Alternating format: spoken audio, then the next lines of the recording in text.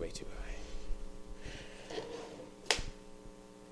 So we are a light night tonight, a very light night, but that's all right.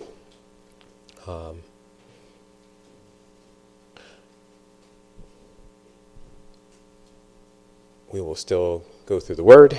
We'll still do what we need to do, hear from God, and have a good time. So I'm going to pray. It will not be the last time that I pray through this service, so I'll probably do it a couple of times throughout this time, but let's pray. Father God, I humbly sit before you. You've called me as an elder to teach, Lord, and so that's what I'm here to do. But I pray that it would be your word that gets spoken tonight, Lord. I pray that those who are here would hear from you. Those who hear it later through the podcast would hear from you and not from me, not from my own desires, not from my own heart, but hear directly from you.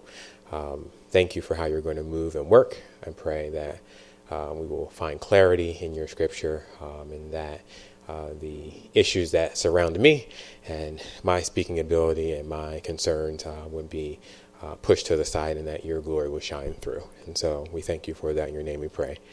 Amen. So, who was here last week? All right, most of you guys were here last week. Good. This past week in community groups, we talked about most of the conversation actually surrounded around forgiveness. And so I wanted to stop there right before we jumped into this week's lesson. And I wanted to talk with you guys a little bit about forgiveness. We had a great case study presented to us in our community group that we got to walk through, which was really awesome to see how the gospel plays out in forgiveness with those surrounding us. So that was really awesome. I'm going to read Acts 7:57 through 60. This is actually the stoning of Stephen. And I wanted to bring out again what he says at the end of this section. So Acts 7, verses 57 through 60. It says here, "Then they screamed at the top of their voices, covered their ears, and together rushed against him. They threw him out of the city and began to stone him. And the witnesses laid their robes at the feet of a young man named Saul.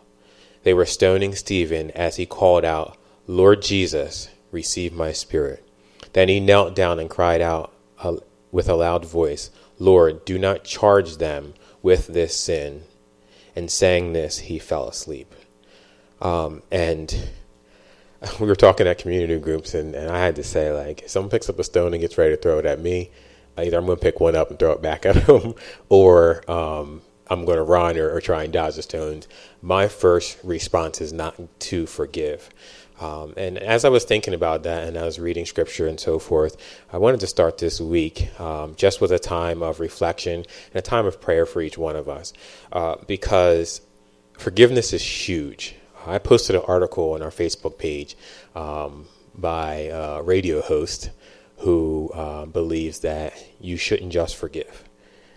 There's reasons why you don't have to forgive. There's reasons why you shouldn't forgive, all of those things. And each of you should actually go read it. It was actually appalling, the things that she was saying to her listeners about forgiveness. The reality hit me that we as the church have got to model forgiveness properly. Modeling forgiveness properly is actually an example of the gospel of Jesus Christ, how much God has forgiven us, and so forth. So I just wanted to read a verse for us, and it's Colossians 3:13. That's Colossians 3:13, and it says, "But be even tempered, content with second place, quick to forgive an offense. Forgive as quickly and completely as the Master forgave you." It says forgive as quickly and completely as the Master forgave you. There were a couple of things she said in the article that don't quite line up with what Scripture says. One of the things that she said was to this lady about her mother, was that her mother wasn't nice to her, wasn't kind to her, didn't really love her. So why should she forgive her and love her mother? Why should she feel guilt about doing that? Anyone that tells her she should forgive her mother shouldn't tell her to do so, because that's not the way that she gets past the way that her mom handled the situation with her. And so I wanted us to sit for a few minutes and just reflect over the past weeks, months, years, and think about the different situations that we've been through. And could there be someone that we're holding on to something that we really shouldn't be holding on to? Is there forgiveness that needs to be given? Do you need to spark up a conversation with someone and just say, hey, listen, this happened. I've been holding on to this, and I wanted to let you know. Give them an opportunity to ask for forgiveness. Give an opportunity for you to forgive them and model the gospel well through forgiveness. So I'm going to give us some time to reflect on our lives. I'm going to pray at the end of that, and then we'll dive into this week's lesson. So I'll give us that time.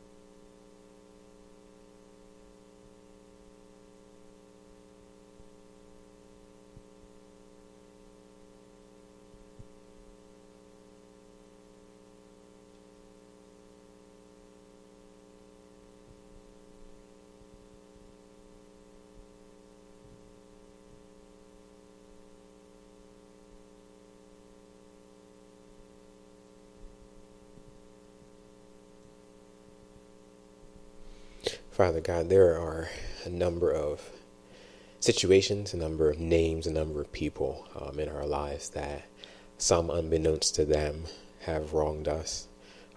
Some maliciously have wronged us. Some just have done things that didn't sit well with us. So I pray even now for each one of us, Lord, that we would be quick to forgive and to forgive completely like you have forgiven us. You have forgiven us so much, Lord.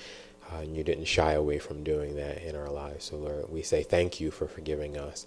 And may you be pushing us towards forgiving those who harm us or hurt us, Lord. And thank you for that. Thank you for your gift of love in that. In your name we pray. Amen. So, as I was reading through this passage for this week, there's a lot of interesting things that piqued my personal interest. And one of those things is sorcery and wizardry and all of those things, magicians and so forth. And so this passage actually was a pretty good interest for me.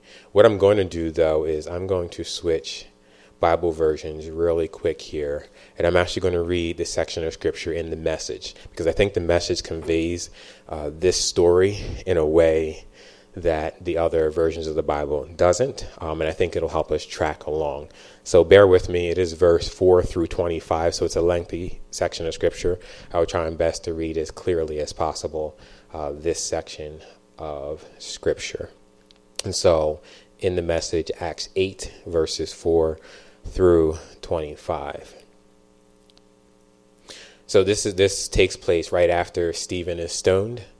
And actually, I'll go back to verse 1 because it says that the stoning of Stephen set off a terrible persecution of the church in Jerusalem. The believers were all scattered throughout Judea and Samaria. All, that is, but the apostles. Good and brave men buried Stephen, giving him a solemn funeral. Not many dry eyes that day. And Saul just went wild, devastating the church, entering house after house, dragging men and women off to jail. Forced to leave home base, the followers of Jesus all became missionaries. Wherever they were scattered, they preached a message about Jesus. Going down to a Samaritan city, Philip proclaimed the message of the Messiah. When the people heard what he had to say and saw the miracles, the clear signs of God's action, they hung on his every word. Many who could Many who could neither stand nor walk were healed that day. The evil spirits protested loudly as they were sent on their way, and with joy in the city. Previously to Philip's arrival, a certain Simon had practiced magic in the city, posing as a famous man and dazzling all the Samaritans with his wizardry. He had them all, from little children to old men, eating out of his hand. They all thought he had supernatural powers and called him the Great Wizard. He had been around a long time, and everyone was more or less in awe of him. But when Philip came to town announcing the news of God's kingdom and proclaiming the name of Jesus Christ, they forgot Simon and were baptized, becoming believers right and left. Even Simon himself believed and was baptized. From that moment, he was like Philip's shadow, so fascinated with all the God signs and miracles that he wouldn't leave Philip's side.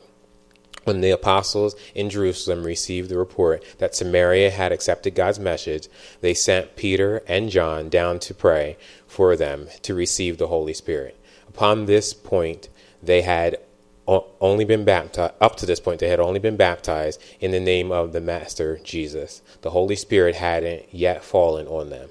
Then the apostles laid their hands on them, and they did receive the Holy Spirit. When Simon saw that the apostles, by merely laying hands, conferred the Spirit, he pulled out his money, excited, and said, "Sell me your secrets. Show me how you did that. How much do you want? Name your price."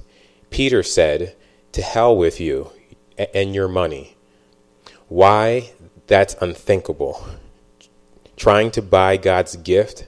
You'll never be a part of what God is doing by striking bargains and offering bribes. Change your ways and now ask the Master to forgive you for trying to use God to make money. I can see that this is an old habit with you. You reek with money lust. Simon said, "Oh, pray for me. Pray to the Master that nothing like that will ever happen to me." And with that, the apostles were on their way, continuing to witness and spread the message of God's salvation, preaching in every Samaritan town they passed through on their return to Jerusalem. So that's tonight's scripture passage. And so there's a couple key points that I wanted to pull out of this passage for tonight. You have two men here. You have Philip and you have Simon. Both of them are in this town. Both of them became well known in this town, became well known for two different things. And so I wanted to walk through both of them and just talk about the things that they became well known for and why they became well known for them. So first we have Philip. And so Philip's section of that is actually verses 4 through 8. And I'll read that. I'm reading from the Holman Christian Study Bible. And that says, "Those who had been scattered preached the word wherever they went. Philip went down to a city in Samaria and proclaimed the message there. When the crowds heard Philip and saw the signs he performed, they all paid close attention to what he said. For with shrieks impure spirits came out of many, and many who were paralyzed or lame were healed. So there was great joy in that city." And so you see Philip shows up in town, and in a few minutes Philip does what Philip does. Philip starts preaching the gospel, the good news of Jesus Christ. This is a new town to Philip. Philip is coming from Jerusalem. They're being pushed out because Saul is running wild, trying to kill, trying to murder, trying to lock up the Christians. So Philip moves on to Samaria, to a city in Samaria. He's preaching the good news of the gospel of Jesus Christ to these people. And these people are not only hearing, they're seeing the miracles that are happening, and they are believing. And then you see great joy came on the city. And so I was thinking about our church and how God has placed us in Glassboro for these number of years. And I said, well, is there great joy in this city? Where is the great joy in this city? If not, how do we accomplish getting to a point where there's great joy in this city? And I looked at Philip and I said, well, wait a minute. He only thing that he's doing is preaching the good news of the gospel of Jesus Christ to these people. And they're hearing it, and they're seeing what's changing in other people's lives. They're seeing the miracles that are happening, and they're believing. And so I had to say to myself, you know what? A new park, a Tony Luke's and a Chicky and Pete's, new buildings, all of those things do not create great joy. New apartments, new people coming into the town, new officials, all of those things do not create great joy. The only true way for Glassboro to have great joy, to see true joy, is to see it through the eyes of the good news of the gospel of Jesus Christ. So that puts the ownership on us. Us and all 36, 37, 38 other churches in this community to be out and about preaching the gospel of Jesus Christ, to be moving. All these people are scattered. They became missionaries where they're going. As we're going, the focus should be the gospel of Jesus Christ, speaking that clearly. I made mention to our community group this past week, and I personally thought it was a really good community group and got a lot out of it. But there was a moment in our community group where we were capable of walking through a situation and saying, here's actually what the gospel is for this situation. Here's gospel truth about what should happen in this situation. There's an injustice being happening. Truth is not being spoken. And here's how this happens. The gospel is right here. So the gospel needs to be spoken to this person. So that way this person can then present it well with truth from the scripture. And that just helped me to see that as we're going, as we're in our town this year, as we start moving towards our event season, our movie nights, all of those things, we'd be remiss if we were just out there handing out pizza and food and all of those things, that if each of us were not opening our mouths to speak the gospel of Jesus Christ, we'd be remiss. We wouldn't really be doing, and honestly, we wouldn't be helping our city get to great joy, to see great joy of things that are happening in it. So that's Philip. Philip's new to the town. Philip preaches the good news of the gospel of Jesus Christ. Philip is, as he's talking to these people, they're hearing what he's saying. They're seeing the miracles that are happening. They're believing. And great joy is starting to come upon this city. So then we bump into Simon. Simon the sorcerer. Simon the wizard. Simon the magician, who has been, has a great following, young and old, in this town. And so let's read about Simon. Simon's verses 9 through 11. So verses 9 through 11 say, "Now for some time a man named Simon had practiced sorcery in the city and amazed all the people of Samaria. He boasted that he was someone great, and all the people, both high and low, gave him their attention and exclaimed, 'This man is rightly called the great power of God.' They followed him because he had amazed them for a long time with his sorcery." So here's what Simon was doing in this town. Simon was amazing the people with sorcery, doing magic tricks, doing all of these things, and the people were eating it up. When there's nothing else going on in the city, why not? This is cool. This is something awesome. He was boasting about how great he was. And he was doing magic tricks and all these other things. You can say whatever you want. If you've got the following, you see people and people are following you, you can say, "Hey, I'm great. Here's why I'm great, because I'm doing these tricks, I'm doing these things." The people gave him their attention. They gave them their full attention. They called him the great power of God. I had some issues with that phrase because these people are pretty much being manipulated into believing the things that Simon is doing is actually the things from God. And that there's a problem there. There's a major, major problem there. There's a huge lack of truth going on with that. And they trusted him because he had been doing it for so long. He was their thing. He was their spiritual connection. He was their sorcerer. He was the person that was doing magic for these people. That's Simon. Nowadays, we see some of these things around us. We see them in our movies, some great movies out there with all types of magic and sorcery and so forth. There are some great movies out there, great shows and all of those things. But I don't know personally how much I've seen of sorcery and wizardry in my personal life day to day. It's probably there. I probably just don't know about it. But there are people who are walking around dabbling in some things that I don't believe that they should. But again, these things can present themselves as gospel truth, and people can follow them and believe them as gospel truth, which is why these people are calling him the great power of God. So you have Philip, who's new to the town. You have Simon, who's been here for a long time, established a following, established all these things, and people are following him. Philip steps into the town and starts presenting the gospel of Jesus Christ. People are hearing, people are seeing, people are believing, and they're starting to slide away from Simon. And Simon's starting to feel the pressure. And so verse 12 in this section of scripture says, "But when they believed Philip, as he proclaimed the good news of the kingdom of God in the name of Jesus Christ, they were baptized, both men and women." And so the gospel is starting to win in this town, win over the years that Simon has had control over these people, been doing magic tricks and all of these things. And so the gospel's winning. So then we read verses 13 through 19, and this is about Simon's belief.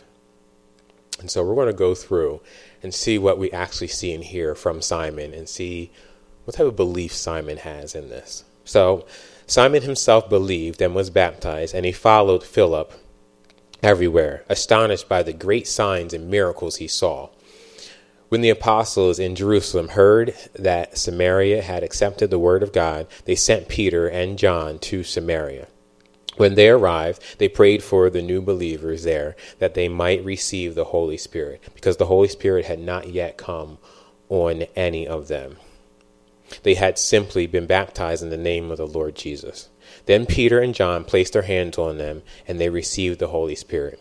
When Simon saw that the Spirit was given at the laying on of the apostles' hands, he offered them money and said, "Give me also this ability, so that everyone on whom I lay my hands may receive the Holy Spirit."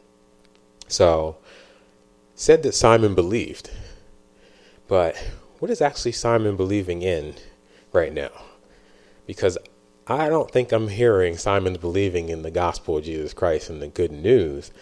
I have my own ideas of what I think Simon sees or believes. Here's Simon, who established a business in a town, is doing very well with it. All the people from kids to adults are buying into his sorcery, to his magic, all of these things. In walks Philip one day, and people just start shifting automatically towards the gospel of Jesus Christ and all of those things. And so Simon says, well, wait a minute, there's some competition. There's some competition here. I'm losing my hold on these people. So Simon's, for lack of a better term, dusty old business is going away. He's losing it. He's losing grips with it. And so Simon says, okay, great. I'll just do some market research. I'll start researching, find out what these people are about, pretend like I'm going to join them. And so Simon slides in there and says, yeah, I believe this stuff. Yep. And he's starting to follow the signs, following the wonders, astonished at the activity that's going on. But we don't hear of Simon believing in the gospel of Jesus Christ. We only hear of Simon following the action. And then one point when Peter and John lay hands on people and they start receiving the Holy Spirit, Simon says, okay, got it. Now I know how this works. I know exactly what this is. I'm going to offer them money, offer to buy them out so that they can just leave my town and go away. And so Simon's belief is not quite in the gospel of Jesus Christ. Even though he said, yeah, I believe this stuff. Even though he was baptized, his belief is not quite in the gospel of Jesus Christ. I want to stop really quick because I don't want to smooth over the Holy Spirit part of this. And in this section, it says that these people had not received the Holy Spirit yet. And what I found quite ironic was how Christ's church is family, and how Christ tries to connect his church everywhere they are and in every way. So you have the apostles, Peter and John, who are still in Jerusalem, who are still fighting against Saul, who's trying to kill the Christians and lock them up and all of those things. And you have Philip, who comes out of that and goes down to Samaria and starts preaching the gospel of Jesus Christ. And so when they heard the message of those things going on, they said, oh, let's go down and meet our new brothers and sisters in Christ. Let's actually go pray for them. Let's pray that God gives them the Holy Spirit. The Holy Spirit can be revealed and given to them. And what I thought was really cool was that they're in Jerusalem, Philip's down in Samaria, and here's the church coming together. And at the church coming together is when the Holy Spirit fell on the Samaritan people. See, it is God and the Holy Spirit that connects his churches, that connects brothers and sisters in Christ together. That's where the connection is. If it wasn't for God and the Holy Spirit, we would not be connected. We would not have an eternal hope, an eternal future. We wouldn't have any of those things. It's because of that we can talk to each other, that we can associate with each other. We can do all of those things because of the Holy Spirit and God in us. And so I wanted to stop there for a minute. I thought it was quite interesting that as John and Peter showed up in Samaria, then the Holy Spirit was given and connected those two groups together. So back to Simon, who is trying to buy his competitor out, trying to buy the gospel of Jesus Christ, trying to buy laying on of hands, trying to spend money on those things, and then enters Peter's rebuke. And Peter's rebuke is verses 20 through 23. And Peter answered, "May your money perish with you, because you thought you could buy the gift of God with money. You have no part or share in this ministry, because your heart is not right before God. Repent of this wickedness and pray to the Lord in the hope that he may forgive you for having such a thought in your heart. For I see that you are full of bitterness and captive to sin."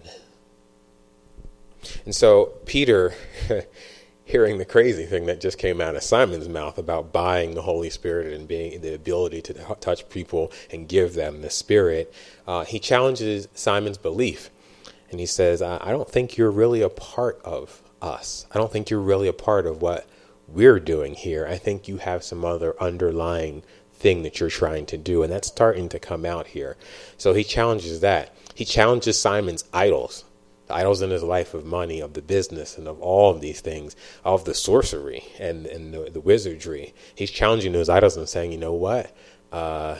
May those things be, your silver be destroyed. May these things be destroyed in your life, and you along with it, because obviously you're not understanding, you're not seeing what's going on. And then he calls for him to repent, and he says, change your ways, turn away from this craziness. This is not good. He calls for him to do those things. So he challenges him in his belief. He challenges him in his idols, and he challenges him to repent. And so then Simon has a simple response. And Simon's response is not quite the response of someone who hears what was said and repents. It's someone who says, I think I still want to hold on to some of these things that I have. And so in verse 24, you see Simon's response, and it says, "Then Simon answered, 'Pray to the Lord for me, so that nothing you have said may happen to me.'"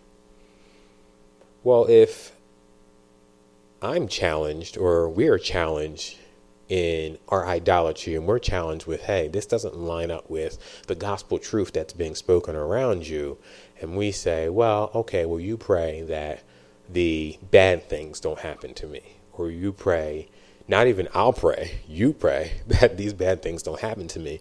I don't think that we fully get it, or we would fully understand.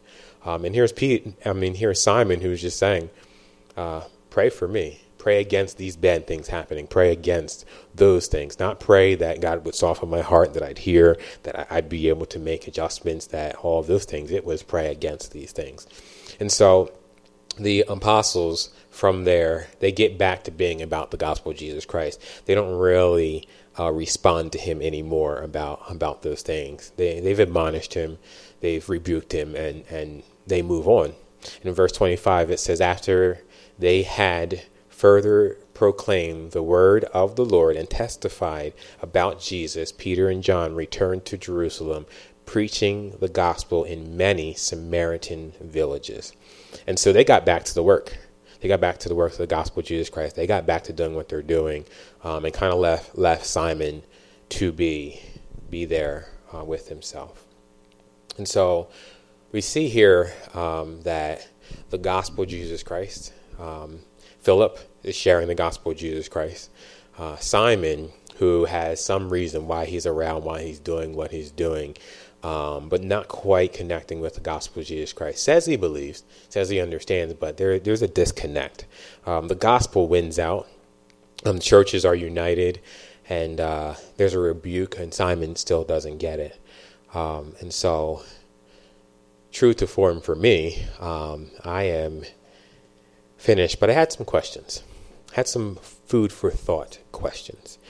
And that is, we've been here for around 5 years. There's been a number of people who have been with us. There's been a number of people who have been with us and have left. There's a couple new people who have joined us. And the question that I have of myself and each one of us is, why are we here? What's the reason that we're here?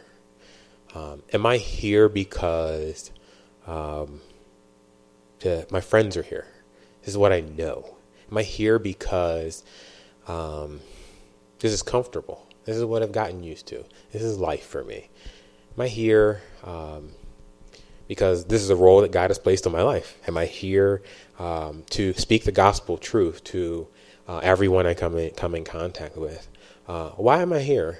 Am I more like Simon? Is there other underlying reasons outside the gospel of Jesus Christ as to why I'm here? Some more underlying reasons why each one of us are here outside of the gospel of Jesus Christ. Are we trying to accomplish something other than God's gospel?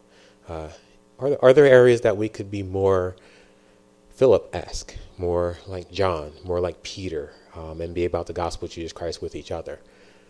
That's not an easy thing. Being about the gospel of Jesus Christ with each other means that we get to confront. That means we get to forgive. That means we get to ask for forgiveness. That means we get to call out sin. That means we get to carry each other's burdens. That means we get to lift each other up. That means we get to cry with each other when we're mourning. That means we get to celebrate with each other when we're celebrating. That's a lot. That's family. That's a lot. And so, as we respond, spend some time thinking and praying. Are we here? Are you here for the right reasons? Are you here for the gospel of Jesus Christ?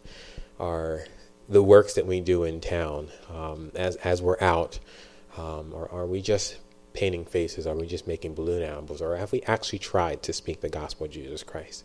Have we actually talked to the person that sits at the desk next to us, teacher that's up the hallway, the construction worker that we build stuff with, the person that is in our classroom? Have we actually attempted to engage them with the gospel of Jesus Christ? Are we being about the gospel? That's the only way true joy comes to a city. That's the only way true joy comes to our lives. That's the only way true joy comes to our church.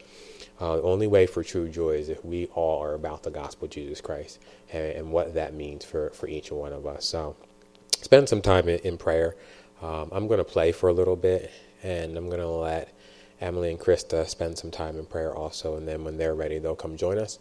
We'll sing our way out. I also wanted to add in there too, we don't do well at giving here at MD.